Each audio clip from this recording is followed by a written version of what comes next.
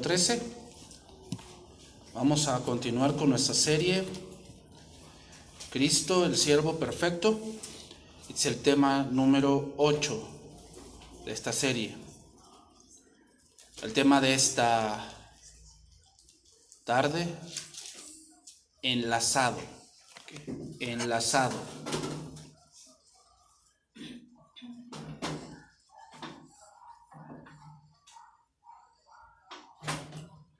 Dice la palabra de Dios que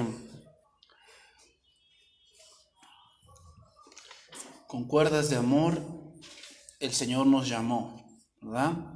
Hacia la salvación.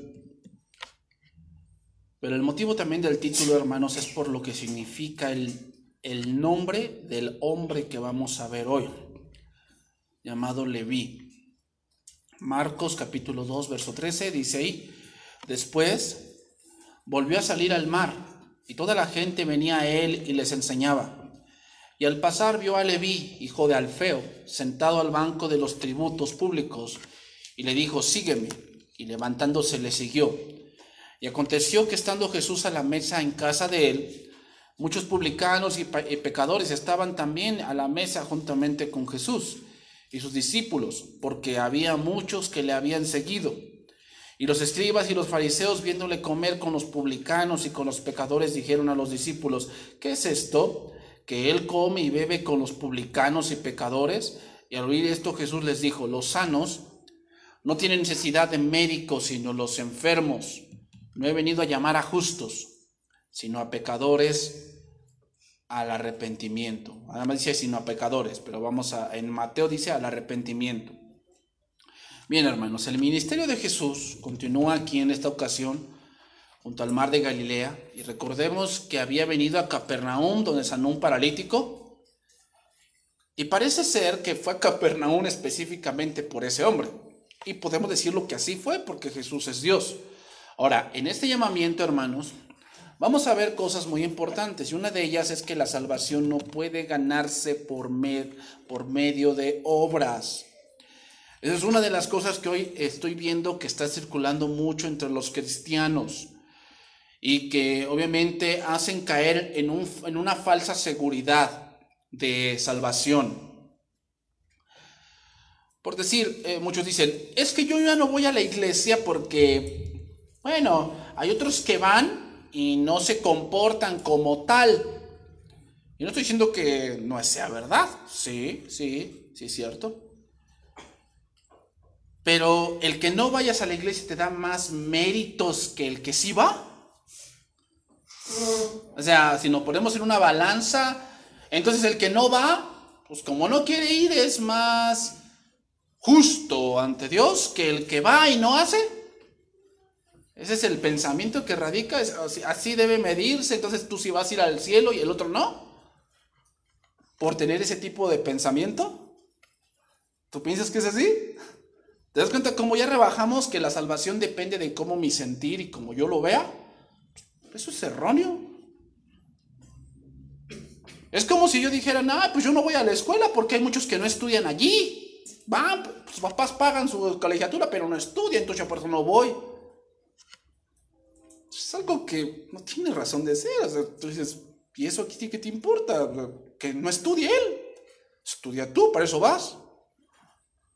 Oh, no, pues yo ya no voy a ir a mi trabajo. ¿Cómo ves, esposa?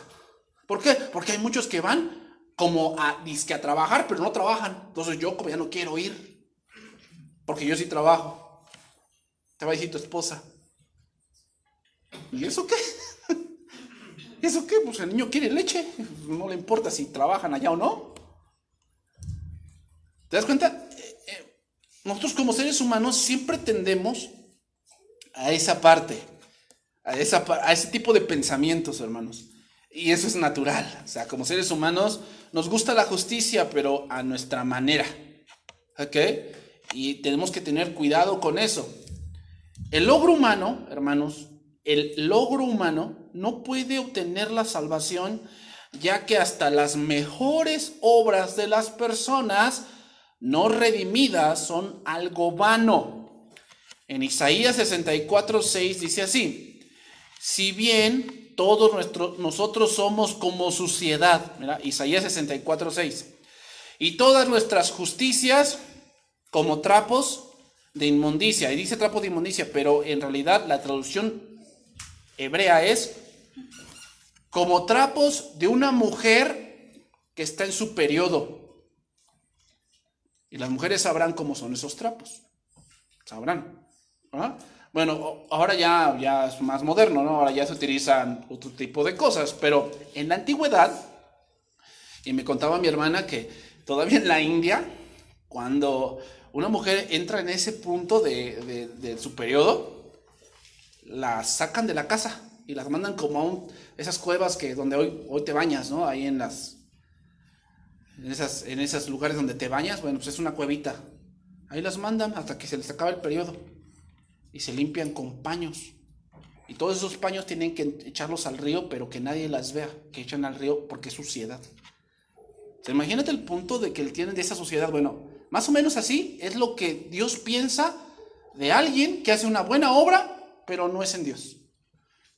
Ya te imaginarás lo que piensa Dios de lo que hacemos si no lo hacemos en Él. O sea, lo hacemos porque yo me reconozca, para que vean que yo sí hago. Pues fíjate que tu obra es como a Dios, como algo que es horripilante y que solamente merece estar en la basura. Así es. Imagínate el punto que Dios lo pone. Y dice, y caímos todos nosotros como la hoja, y nuestras maldades nos llevaron como viento. Entonces los seres humanos pecadores, hermanos, no pueden hacer por medio de sus propios esfuerzos el poder redimirse. Por ello Pablo dice lo siguiente con respecto al Evangelio: porque no me avergüenzo del Evangelio, porque es poder de Dios para salvación. O sea, la salvación, hermanos, no es algo menor. Si fuese algo menor, el hombre lo hubiera podido hacer, pero no es algo menor. La salvación, hermanos, es algo que está más allá de nuestro alcance. Eso es la salvación. Por eso dice, el Evangelio es poder de Dios para salvación. Y para todo aquel que cree, al judío primeramente y también al griego, porque en el Evangelio la justicia de Dios se revela por fe y para fe, como está escrito, mas el justo por la fe vivirá. Entonces los pecados de los redimidos fueron imputados a Cristo en la cruz, donde padeció por ellos como sacrificio sustitutivo. Entonces, es por la fe que la justicia de Cristo es imputada a los que creen, ¿ok? De modo que son declarados justos por Dios mismo. Entonces, hermanos, un evangelio basado en logros humanos y en esfuerzos de justicia no es el evangelio, es un evangelio falso. Entonces por eso dicen, es que los cristianos no deben decir groserías. ¿Solamente los cristianos? Yo creo que eso es parte de la ética, ¿no? Y de la moral de todos. ¿O no? ¿O nada más de los cristianos? Y es que los cristianos no deben robar. ¿Solamente los cristianos? O sea que cuando vayan al MP y le preguntan, ¿eres cristiano? Pues tú no debiste robar, pues te vas a la cárcel. No, creo que es de todos, ¿o no? Y es que los cristianos no deben fraudear. ¿Nada más los cristianos? ¿O todos? ¿Te das cuenta? Pero ya miden así como que la justicia, como que el cristiano debe estar acá y yo estoy acá. Entonces él sí debe de hacerlo. Yo, pues bueno, pues ya veré si lo hago, ¿no? Ya veré si lo hago. Bueno, fíjate lo que dice Romanos 9:30, dice de esto, Pablo dice, ¿qué pues diremos? ¿Que los gentiles que no iban tras la justicia han alcanzado la justicia? Es decir, la justicia que es por fe. Dice, mas Israel, que iba tras una ley de justicia, no la alcanzó. Y explica, ¿por qué? Porque iban tras ella no por fe, sino como por obras de la ley. O sea, vamos a ponerlo así, hermanos. Una persona que dice, yo ya no voy a la iglesia porque, pues allá va gente que va y no hace. Es una gente incrédula. Y no lo digo yo, ahí lo dice. ¿Por qué? Porque iban tras ella no por fe, sino como por obras de la ley. Es decir, o sea, entonces que si lo haces, entonces sí está en la fe. Esas son cosas distintas. Santiago dice que la fe sin obras es muerta. Es decir, que alguien diga que es, pero sus hechos dicen lo contrario. Esa es otra cosa. Estamos hablando allí de estar en la salvación. Aquí estamos hablando, hermanos, de alcanzar la salvación. Son cosas distintas. Una cosa es estar en la salvación y otra cosa es alcanzar la salvación, que es cosa distinta. La salvación no la podemos alcanzar por obras, pero sin duda estar en la fe es hacer buenas obras. Esa es otra cosa, ¿ok? Dice, pues tropezaron en la piedra de tropiezo. Entonces, el llamamiento de Leví, en este caso, hermanos, que también se le llama Mateo, gira alrededor de 4 puntos que vamos a analizar en esta tarde. Número 1, el llamamiento a un marginado social. O sea, vamos a analizar este pasaje en 4 esferas. Primeramente, el llamamiento a un marginado social. Número 2, la comunidad de pecadores. ¿Okay? La comunidad de pecadores. Número 3, el desprecio de los que se creían justos y buenos. ¿Viste? Aquel que es muy legalista y es muy religioso siempre desprecia porque él cree que es más santo. Pero te voy a explicar bien eso, cómo es eso. Número 4, la condena de parte del Salvador. La condena de parte del Salvador. Entonces vamos a empezar con el primero, ¿no?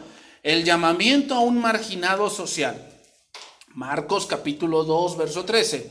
Dice ahí, después volvió a salir al mar y toda la gente venía a él y les enseñaba. Aquí podemos ver una palabra, hermanos, aquí podemos ver una palabra que se ha repetido muchas veces y es la palabra enseñar. La palabra enseñar viene de la palabra griega didasco, que significa aprender, instruir, en este caso, dar algo amplio a alguien, ¿ok? Entonces, Marco ha repetido esta acción para que entendamos, hermanos, que algo muy importante y más importante que hacer milagros es enseñar. A un discípulo se le forma enseñándole. ¿Ok? Y tristemente eso es lo que menos hay en la iglesia. Hoy hay tanta faramaya, y que gócense en el Señor, y que shalala, y por acá, y por allá, y se tiran, y danzan, y no sé qué tanta cosa, que no digo que esté mal, que tiene su lugar, pero lo más alto para lo que venimos a la iglesia es por ser enseñados, porque somos discípulos de Jesús. Si tú vas a una reunión cristiana y no fuiste enseñado, pues pareces el tiempo, porque no creo que cuando tengas un problema con tu familia o personal, la danza o el hablar en lenguas te ayuda en ese momento. Pues en ese momento, ¿eso qué? Lo que te ayuda, dice Cristo, Mateo capítulo 7, ¿no? Dijo, cualquiera que oye mis palabras y qué, y las hace, le compararé a un hombre que qué. O sea, quiere decir que fue enseñado, ¿verdad? Eso es lógico, hermanos. Pero el religioso siempre se enfoca en cosas que son simples. Son cosas simples y que no te van a ayudar en el momento en que necesites ese conocimiento. Versículo 14 dice, y al pasar vio a Leví, hijo de Alfeo, sentado al banco de los tributos públicos, y le dijo, sígueme. Y levantándole se le siguió. Ok, voy a decir un contexto cultural de Leví para que entendamos un poco esto. En aquel tiempo, recordemos que el pueblo de Israel estaba conquistado por el pueblo romano. Y algo que hizo el pueblo romano fue muchos caminos, o sea, le gustaba mucho hacer caminos. Y lo vemos aquí porque Marcos es para un pueblo romano. Pero ¿qué crees? Para transitar esos caminos, ¿qué había? Impuestos. Ay, ¿cómo nos pega eso? ¿Ah? Nos pega eso, los impuestos. ¿Ah? Que no es del mundo, Dios puso los impuestos. O sea, Dios en la ley hay impuestos del templo, hay impuesto para hacer tal cosa. Dios puso los impuestos. El problema con ellos es que los hombres abusan, ¿no? A todo le quieren poner impuestos. No le ponen impuesto a respirar porque ya sería mucho, pero si pudieran lo harían, ¿eh? Entonces, se cobraba impuestos por todo en ese momento. Por lo que se ve, Leví era un cobrador de impuestos de aduanas. Es decir, cobraba impuestos de importación sobre la mercadería que pasaba por ese pueblo. En este caso, Capernaum, que era un pueblo comerciante muy, muy conocido. Entonces, generalmente, hermanos, los hombres que trabajaban para el gobierno conquistador se les consideraba traidores. Eran traidores. ¿Okay? Ningún rabino respetable se dirigiría de ese modo solicitante a un recaudador de impuestos. O sea, era impensable que un rabino de renombre llamara a un recaudador para ser su discípulo. Eso era algo impensable. Y Jesús lo hizo. Le dijo a un recaudador: sígueme. Cualquier relación con tan despreciable miembro, hermanos, de la sociedad israelita sería escandalosa. Los judíos que se respetaban, y en especial los dirigentes religiosos, no querrían a un recaudador de impuestos como aliado o seguidor. Fíjate bien, según el libro del Talmud, el Talmud es como la enseñanza hablada de los ancianos, ese es el Talmud. Según el Talmud, era permitido mentirle a un recaudador porque era un hijo del diablo. Si tú le mentías a un recaudador de impuestos, no era pecado, según ellos. Según ellos, ¿por qué? Porque ellos eran los más dignos del infierno. Según el Talmud, eso es lo que decían ellos. Y fíjate, Leví, hermanos, el nombre Leví significa sujetado, unido, enlazado, seguir, permanecer. Ese significa el nombre Leví. Ese es el nombre hebreo. El nombre griego es Mateo, que significa regalo de Dios. Ese es un nombre griego, que es el que escribió el Evangelio de Mateo. Hermanos, que Jesús pidiera a un recaudador de impuestos que le siguiera era un acto inconcebible de impropiedad social, especialmente a los ojos de los de la élite religiosa. Ahora, ¿cómo llegó ahí Leví? ¿Cómo llegó a ese puesto de ser recaudador? Bueno, al estar la ocupación romana, cuando estaba la ocupación griega y en la época de los macabeos, un cierto general mandó a su hijo a educarse en Roma. Era un hombre israelita. Adivina quién era ese hombre que fue a educarse a Roma. Herodes. Y Herodes en Roma conoció a mucha gente influyente que lo pusieron en ese puesto. Herodes Antipas. Entonces, él era un judío criado en Roma y vendía franquicias de recaudación al mejor postor. Es decir, se cuenta como aquí, vendía las plazas, para que entiendas. Así las vendía. Al que me pague más, pues ese va a adquirir, ¿no? Entonces, a quienes compraban la franquicia se les exigía cumplir una cuota. O sea, tu cuota mínima para entregar a Roma es, vamos a ponerle un ejemplo, 5,000 pesos. Esa es tu cuota mínima. Tú tienes que cobrar cada día esa cuota. Lo que saques después, ¿qué? Eso ya es para ti. O sea, entonces, ¿qué hacían los recaudadores de impuestos? No, hombre, pues se volvían personas de mucho dinero, pero a la vez eran personas aborrecibles. Ningún judío se juntaba con él. Es más, decía el Talmud que cuando tú pasabas por un recaudador de impuestos tenías que sacudirte el polvo. Es más, que si un recaudador de impuestos te decía, oye, te palmeaba aquí en el hombro, tienes que hacer dos cosas: o lavabas la prenda y estaba inmunda hasta la noche, o la quemabas. Fíjate nada más en qué punto lo tenían a un recaudador. Los recaudadores buscaban continuamente maneras de exprimir dinero extra del pueblo y se apoyaban por matones, se apoyaban por matones, gentuza del bajo mundo para hacer su recaudación. Es decir, me debe tal dinero fulano. Y así como hoy lo vemos, iban a su casa y traían gente matona y no, vengo a cobrarte. No tengo. O dos cosas, o lo mataban o les prestaban dinero a alto interés. Entonces, había diferentes tipos de impuestos. Por decir, impuesto a la renta, impuesto a la tierra. Es decir, el impuesto iba a ir de acuerdo al grano que sacabas, al vino o a la fruta que sacabas de tu tierra, así iba el impuesto. Impuesto al transporte, impuesto al uso de camino, impuesto al cruce de puentes, impuesto por si traías más de 2 caballos, también había impuesto para eso. Había impuesto para entrar a la ciudad, igual había impuesto para eso. Impuesto de construcción, o sea, lo que hoy vemos de impuestos, hermanos, eso no es nuevo, viene de ahí, de Roma, o sea, todo eso viene de ahí, impuestos a todo. Entonces, los cobradores de impuestos se inventaban otras cosas para cobrar más y a veces cobraban bajo amenaza. Así eran los cobradores de impuestos.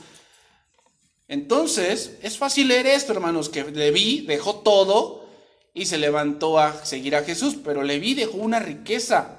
Dejó dinero, dejó una plaza en el banco de los tributos, dejó su economía, dejó su comodidad. Fíjate todo lo que dejó Leví, o sea, no es tan sencillo, hermanos. Tú dejarías tu bienestar, o sea, tu vida estaba asegurada ahí. Producías y producías dinero. Hermanos, Leví era el tipo de persona por la que Jesús había venido. ¿Cómo? Leví era un hombre que había vendido su alma por una carrera lucrativa en una profesión despreciada y deshonesta. Ese era Leví. De verdad, era uno de los peores pecadores, en verdad. O sea, hay que decirlo que los fariseos tenían razón. Era un pecador de marca, en verdad. Así como tú y como yo, así era Leví. Pero Mateo fue transformado de un recaudador a un seguidor de Cristo. Qué gran diferencia con otro personaje, ¿no? ¿Te acuerdas de él? Marcos 10:17. Al salir él para seguir su camino, Marcos 10:17, vino uno corriendo e hincado la rodilla delante de él le preguntó: Maestro, bueno, ¿qué haré para heredar la vida eterna? Jesús le dijo: ¿por qué me llamas bueno? Ninguno hay bueno sino solo uno, Dios. Los mandamientos sabes: no adulteres, no mates, no hurtes, no digas falso testimonio, no defraudes, honra a tu padre y a tu madre. Él le dijo: Maestro, todo esto lo he guardado desde mi juventud. Entonces Jesús, mirándole, le amó y le dijo: una cosa te falta. Anda, vende todo lo que tienes y dalo a los pobres y tendrás tesoro en el cielo, y ven y sígueme tomando tu cruz. Eso fue lo que le dijo a Leví, Cuando le dijo sígueme, es lo mismo. Deja eso que tienes, véndelo, dalo a los pobres y tendrás tesoro en el cielo. Pero él dice, afligido por esta palabra, se fue triste porque tenía muchas posesiones. Entonces Jesús, mirando alrededor, dijo a sus discípulos: cuán difícil entrará en el reino de Dios los que tienen riquezas. Cuán difícil. Y no se está refiriendo a los que tienen dinero, sino a los que aman el dinero. Es muy difícil. Los discípulos se asombraron, dice, de sus palabras, pero Jesús respondiendo volvió a decirles: hijos, cuán difícil es entrar en el reino de Dios a los que confían en las riquezas. A ver, pregunta, ¿por qué se asombraron los discípulos? Porque según los fariseos, alguien que tenía dinero tenía el favor de Dios. Me hace pensar en algunos que aquí también creen en eso. Piensan que porque tienen dinero Dios está con ellos. No necesariamente. No necesariamente. ¿Te das cuenta cómo somos los hombres de religiosos? Como somos religiosos, pienso que si me va bien, estoy bien. Y si me va mal, estoy mal. Entonces Job estaba mal. Pablo, no, hombre, estaba súper mal. No, hombre, Pablito, tú decís, la maldición de Tutankamón estaba sobre ti. ¿Tú piensas que es así? ¿Te das cuenta cómo debemos renovar la mente? O sea, no necesariamente porque alguien se enfermó está en pecado. No es cierto.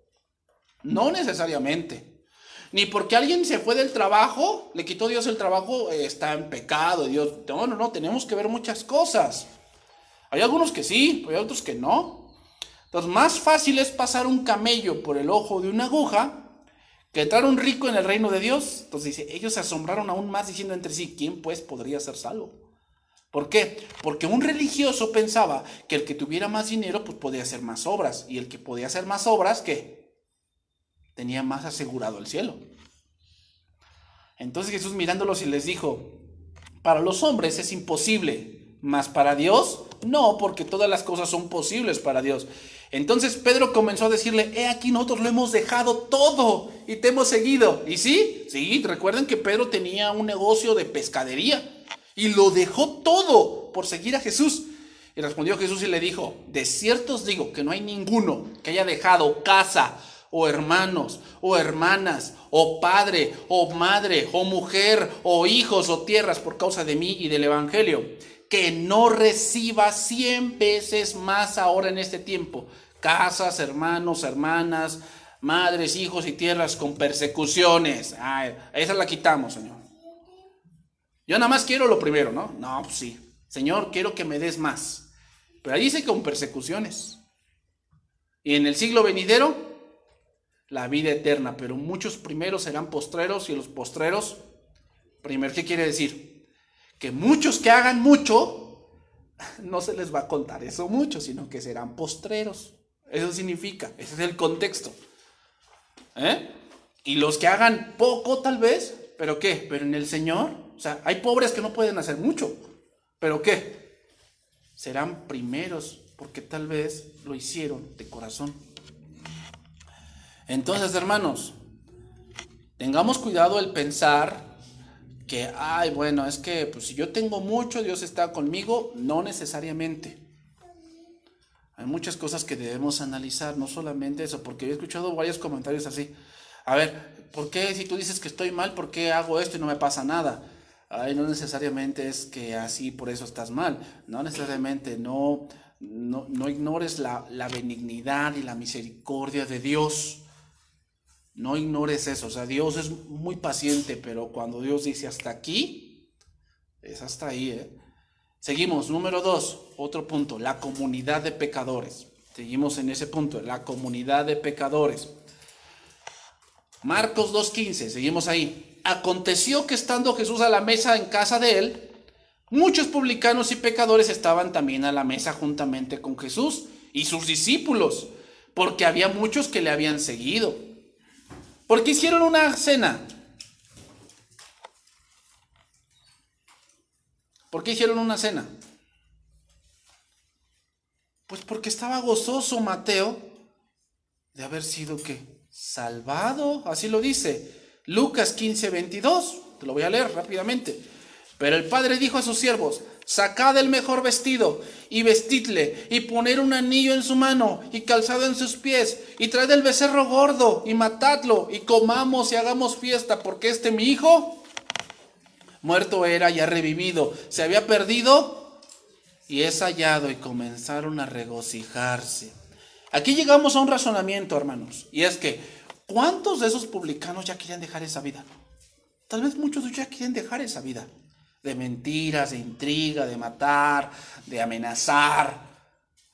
Querían arrepentirse, pero debido al legalismo y a la religiosidad de los judíos, esto no era posible porque no eran aceptos por de donde venían.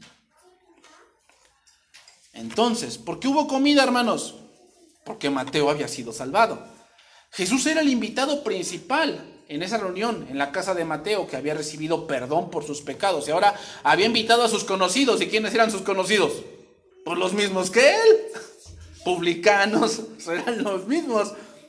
El grupo habría incluido, yo creo, criminales, ladrones, matones, ejecutores, prostitutas.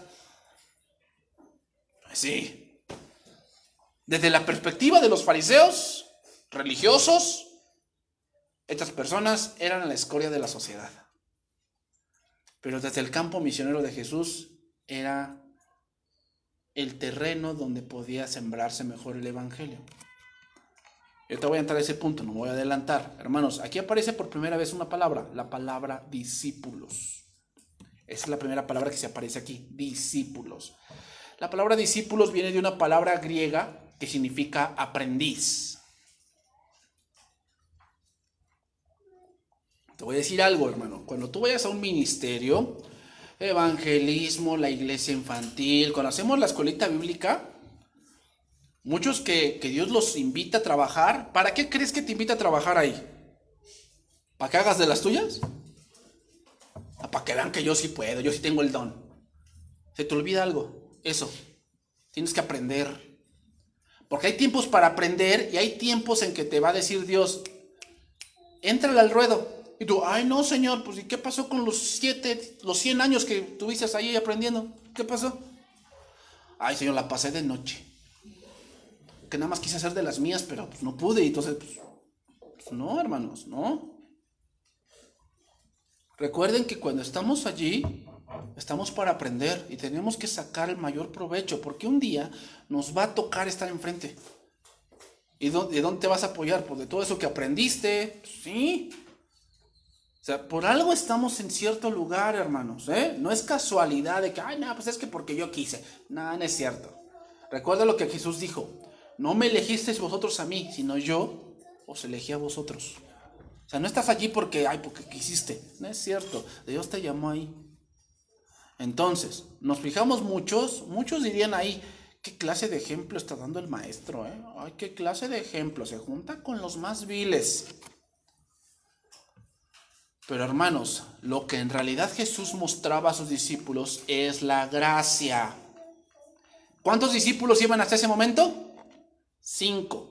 Pedro, Andrés, Jacobo, Juan y Mateo. Y iban 5. El 5 es el número ¿de qué? De la gracia. El 5 es el número de la gracia.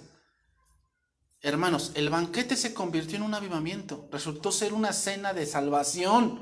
No solo para Mateo, sino para muchos de los que estaban allí. Pero vamos a entrar al otro punto, ¿verdad? Punto número 3. El desprecio de los que se creían justos y buenos. Ahí viene, ¿verdad? Marcos 2:16 dice, y los escribas y fariseos, viéndole comer con los publicanos y con los pecadores, dijeron a los discípulos, ¿qué es esto? ¿Que él come y bebe con los publicanos y pecadores? Ay. Traducción viviente, dice, los fariseos lo vieron comer con los cobradores de impuestos y otros pecadores y preguntaron a los discípulos, ¿por qué come con semejante escoria?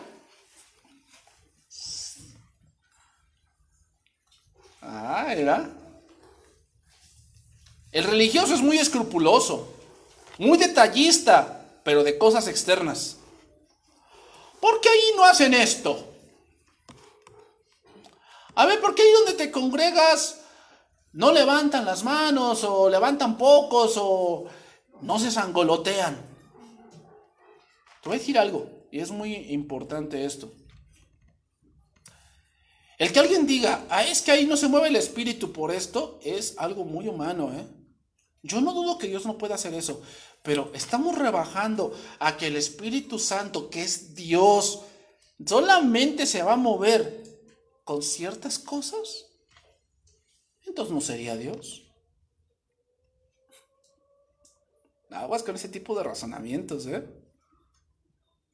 O sea, que pensemos que solamente Dios está aquí porque se cae gente. O porque algunos hablan en lenguas y otros no. O sea, ¿tú piensas que solamente Dios puede hacer eso? Entonces no sería Dios. Porque solamente puede actuar de ciertas maneras. Y el Espíritu Santo es Dios. Entonces, los fariseos, hermanos, esperaban que Jesús y sus discípulos observaban sus conductas. Y ellos esperaban que Jesús se rigiera como el Talmud, como ellos lo hacían. Al no hacerlo, reaccionaban con ira y resentimiento. Fíjate, cuando venimos a la iglesia nos formamos una idea de cómo debemos comportarnos, ¿no? ¿Va? Y pasa que cuando no pasa así, entonces somos muy escrupulosos y decimos, no, son hijos del diablo, hipócritas, se creen salvos pero no lo son. Y yo cuando escucho ese tipo de cosas razono cuáles son sus argumentos. O sea, no solamente es, no le digas así, no, a ver, dime por qué dices eso. Bueno, porque yo pienso y porque esto, tú piensas, está bien, piensa lo que quieras. Yo también creo que yo debería ser presidente, pero no soy. Siempre, hermanos, debemos de ser muy razonadores en esa parte. No debemos ser religiosos. Debemos ser gente con conocimiento. Y conocimiento y religiosidad no es lo mismo. Un religioso cree que sabe. Y eso te lo voy a poner bien en claro, ¿eh? Otro te voy a sacar un versículo donde un religioso cree que sabe, pero no sabe. Pero no sabe. Un religioso cree que sabe.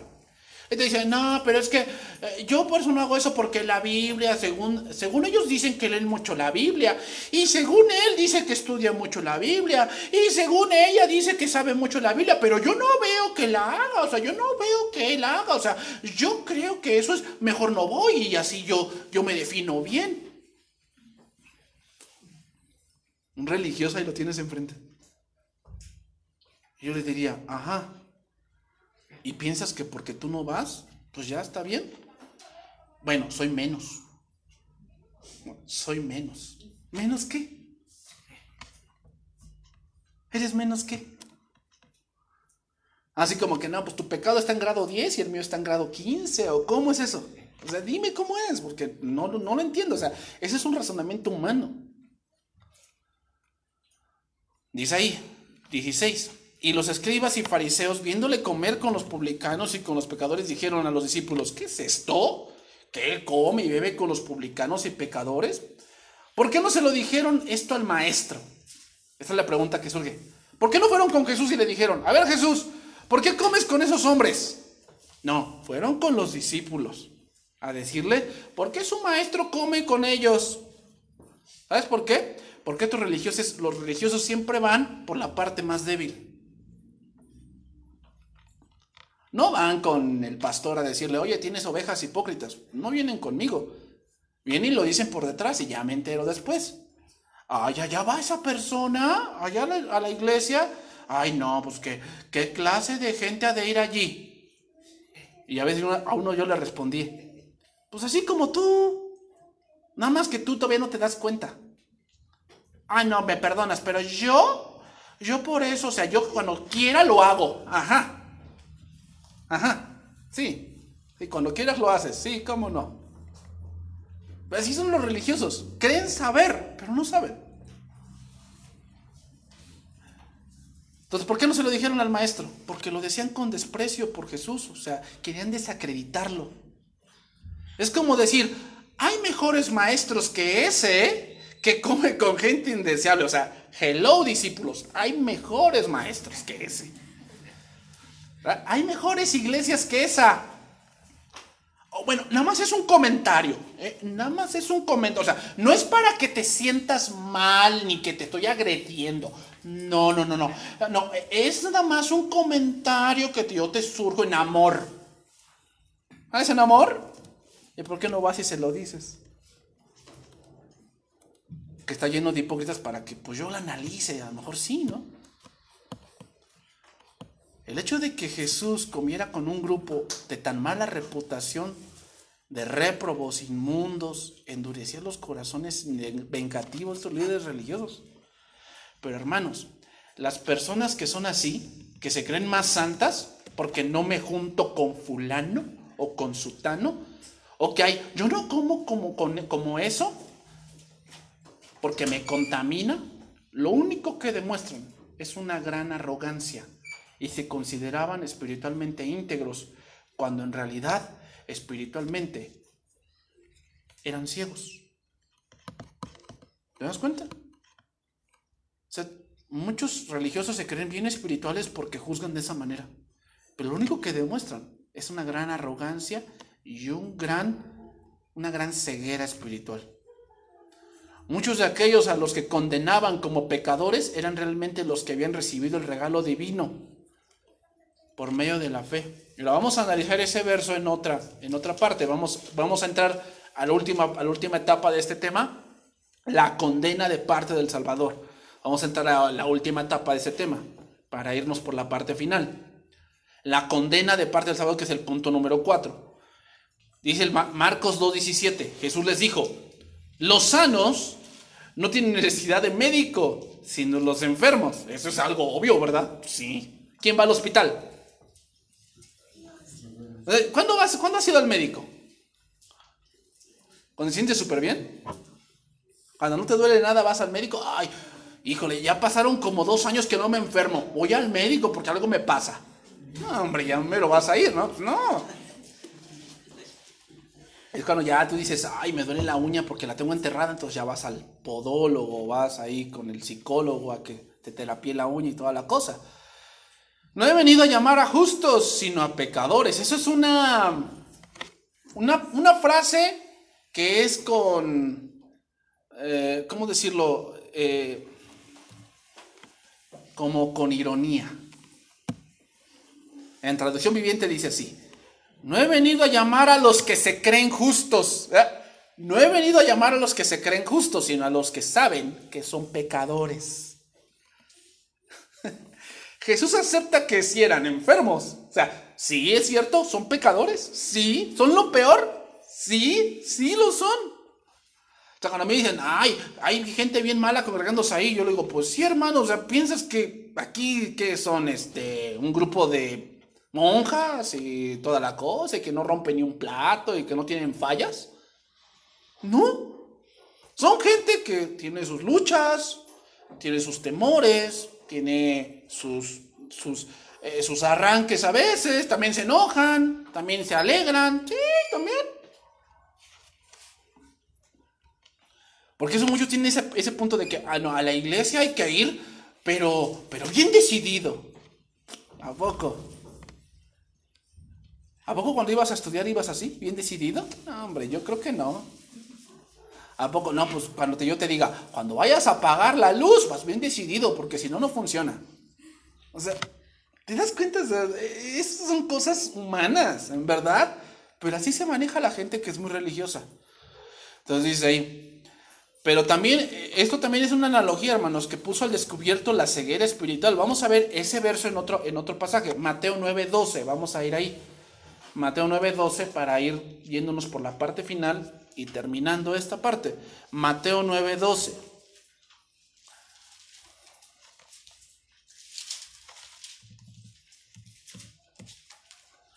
Aquí Mateo nos da más información de cómo Jesús respondió. Y dice, Mateo 9:12, dice, al oír esto Jesús les dijo, los sanos no tienen necesidad de médicos, sino los enfermos. Y fíjate lo que dice, id pues y aprended lo que significa. Misericordia quiero y no sacrificio. Esa frase, hermanos, id pues y aprended lo que significa, era una expresión rabínica usada para decir, cura tu ignorancia. Imagínate diciendo eso, Jesús. O sea, a ver, fariseos, ustedes dicen tanto, vayan y curen su ignorancia porque no saben. ¿Te das cuenta? Un religioso cree que sabe, pero no sabe.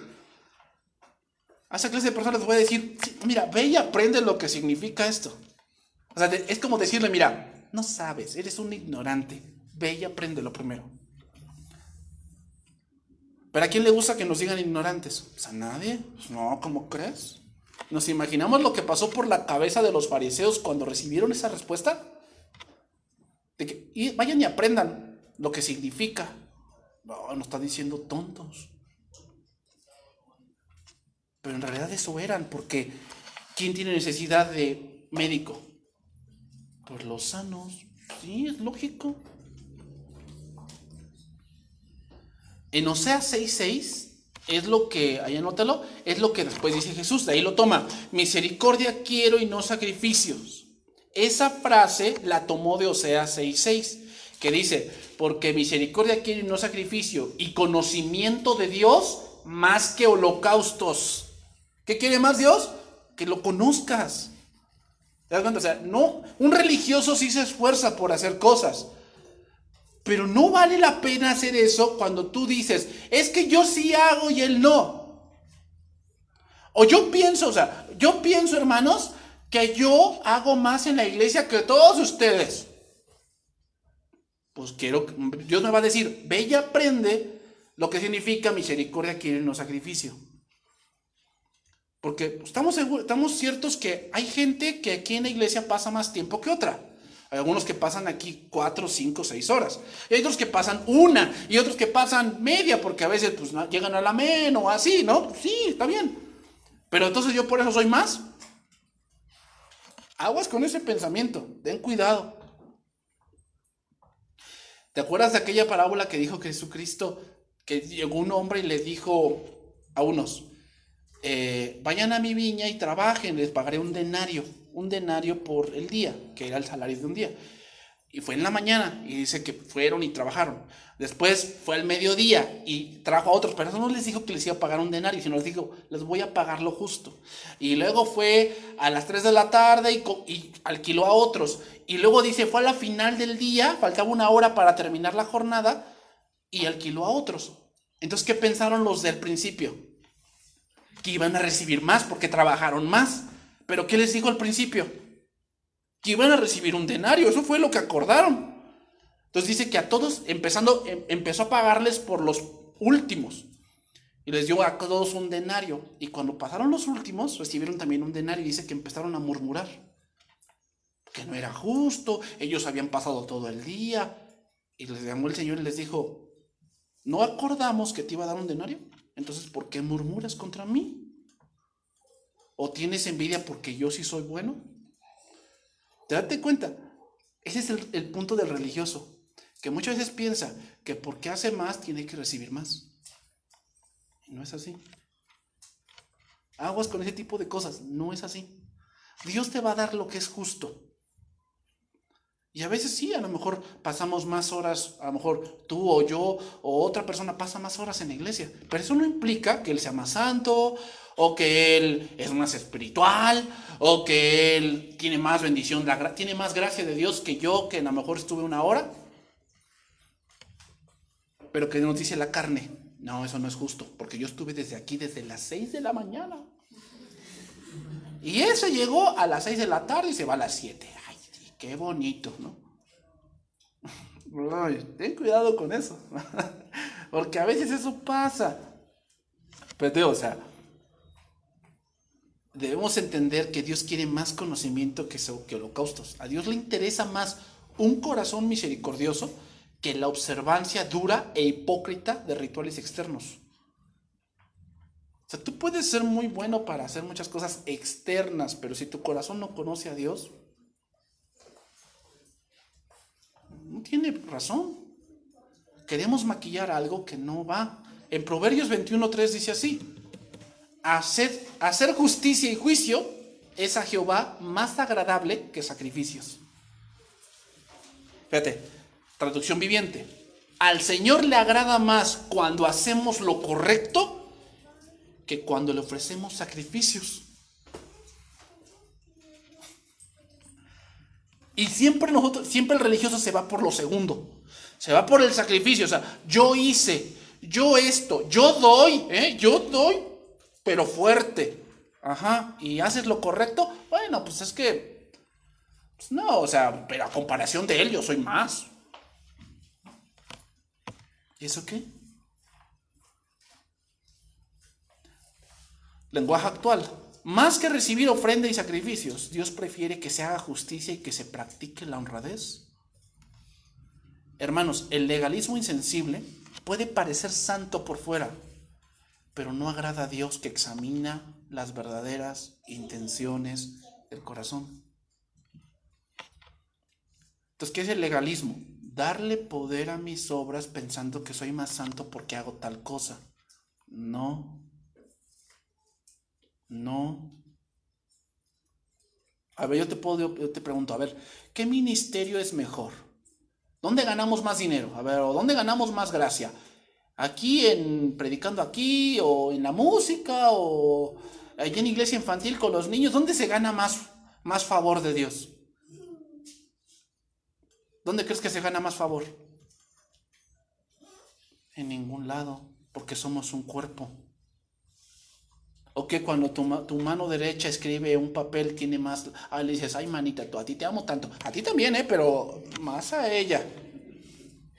¿Haces eso? ¿Piensas que Dios haría eso? No. Tanto tú sirves allá, ellos sirven allá, otros sirven allá, otros sirven acá. Pero te das cuenta, el religioso empieza a menospreciar. Ay, pues bueno, hay alguien que, pues bueno, nada más se dedicó a pegar, como si hubiera hecho tanto. ¿Sirvió a Dios? ¿O que tiene que adornar el Emil Sánchez Piedras para que sea algo bueno? Ten cuidado. Todos servimos a Dios. Pero lo importante es que conozcamos lo que Dios hace. Imaginémonos, entonces, ¿qué discípulos tienen más gracia de Dios? A ver, los que escribieron un evangelio y los que no, ¿qué hacemos con ellos? La falta de misericordia, hermanos, de los fariseos dejaba ver su condición corrupta. Decían que guardaban la ley, pero no era verdad. Ellos se engañaban a sí mismos. Es lo que dice, porque no he venido a llamar a justos, sino a pecadores al arrepentimiento. Es como decir, no he venido a llamar a legalistas hipócritas, sino a los pecadores. Los fariseos se sentían justos, pero esa era su opinión. En sus propias mentes eran santos, pero en realidad estaban más perdidos que los recaudadores de impuestos, que se sabían rechazados. Entonces, ¿quién está más perdido? ¿El que sabe que es pecador y pues busca a Dios? ¿O el que cree que está mejor y que está cerca de Dios porque yo no soy como ¿no? Con ese pasaje voy a terminar. A unos que confiaban en sí mismos como justos y menospreciaban a los otros, dijo también esta parábola. 2 hombres subieron al templo a orar. Uno era fariseo, el otro publicano. El fariseo puesto en pie oraba consigo mismo de esta manera: Dios, te doy gracias porque no soy como los otros hombres, ladrones, injustos, adúlteros, ni aun como este publicano. Ayuno 2 veces a la semana, doy diezmos de todo lo que gano. No, hombre, ¿quién quiere un cristiano así? No, pues está bien, ¿no? Mas el publicano, estando lejos, no quería ni aún alzar los ojos al cielo, sino que se golpeaba el pecho diciendo: Dios, sé propicio a mí pecador. Os digo que este descendió a su casa justificado antes que el otro, porque cualquiera que se enaltece será humillado, y el que se humilla será enaltecido. ¿Qué te hace pensar con no, yo ya no voy porque yo ya sé todo lo que dicen ahí? Yo ya lo sé, o sea, yo ya pasé por allí. Ay, el fariseo que ya lo sabe todo. Ay, espántame, panteón, ¿sí? El problema es que luego decimos, ay, no, sí es cierto, no, sabe mucho. No, pastor, sí sabe mucho. Ah, sí, ¿y qué te dijo? Esto, no, hombre, ¿a poco? Y te dejaste engañar, ¿verdad? Híjole. ¿Sabes? Cuando me entero de eso, que te dejaste engañar, digo, Señor, ¿sí les estoy enseñando bien? O simplemente la pasan de noche, porque no. Yo que estoy perdiendo aquí el tiempo, porque Señor, les enseño y parece que no capichi, no captan la moneda. Hermanos, Dios busca a esas personas que claman por, dice, misericordia y dependen totalmente de la gracia divina. Los fariseos son aquellos que podían identificar personas pecadoras, pero no eran capaces de reconocer su propia condición. O sea, son personas que todo el peso de la ley, y yo reconozco que ese es un pecador. ¿Y tú? Bueno, pues Dios sabe mi corazón. O sea, él no es capaz de decir, Señor, yo también necesito de ti. Yo también soy pecador. No son capaces de decirlo. Todos los demás son malos. Ellos, pues bueno, sí son malos, pero no tanto. Pues hermanos, un religioso cree que sabe, pero no sabe. Y Jesucristo le diría, ve y aprende lo que significa misericordia quiero y no sacrificios. Que Dios bendiga su palabra, hermanos.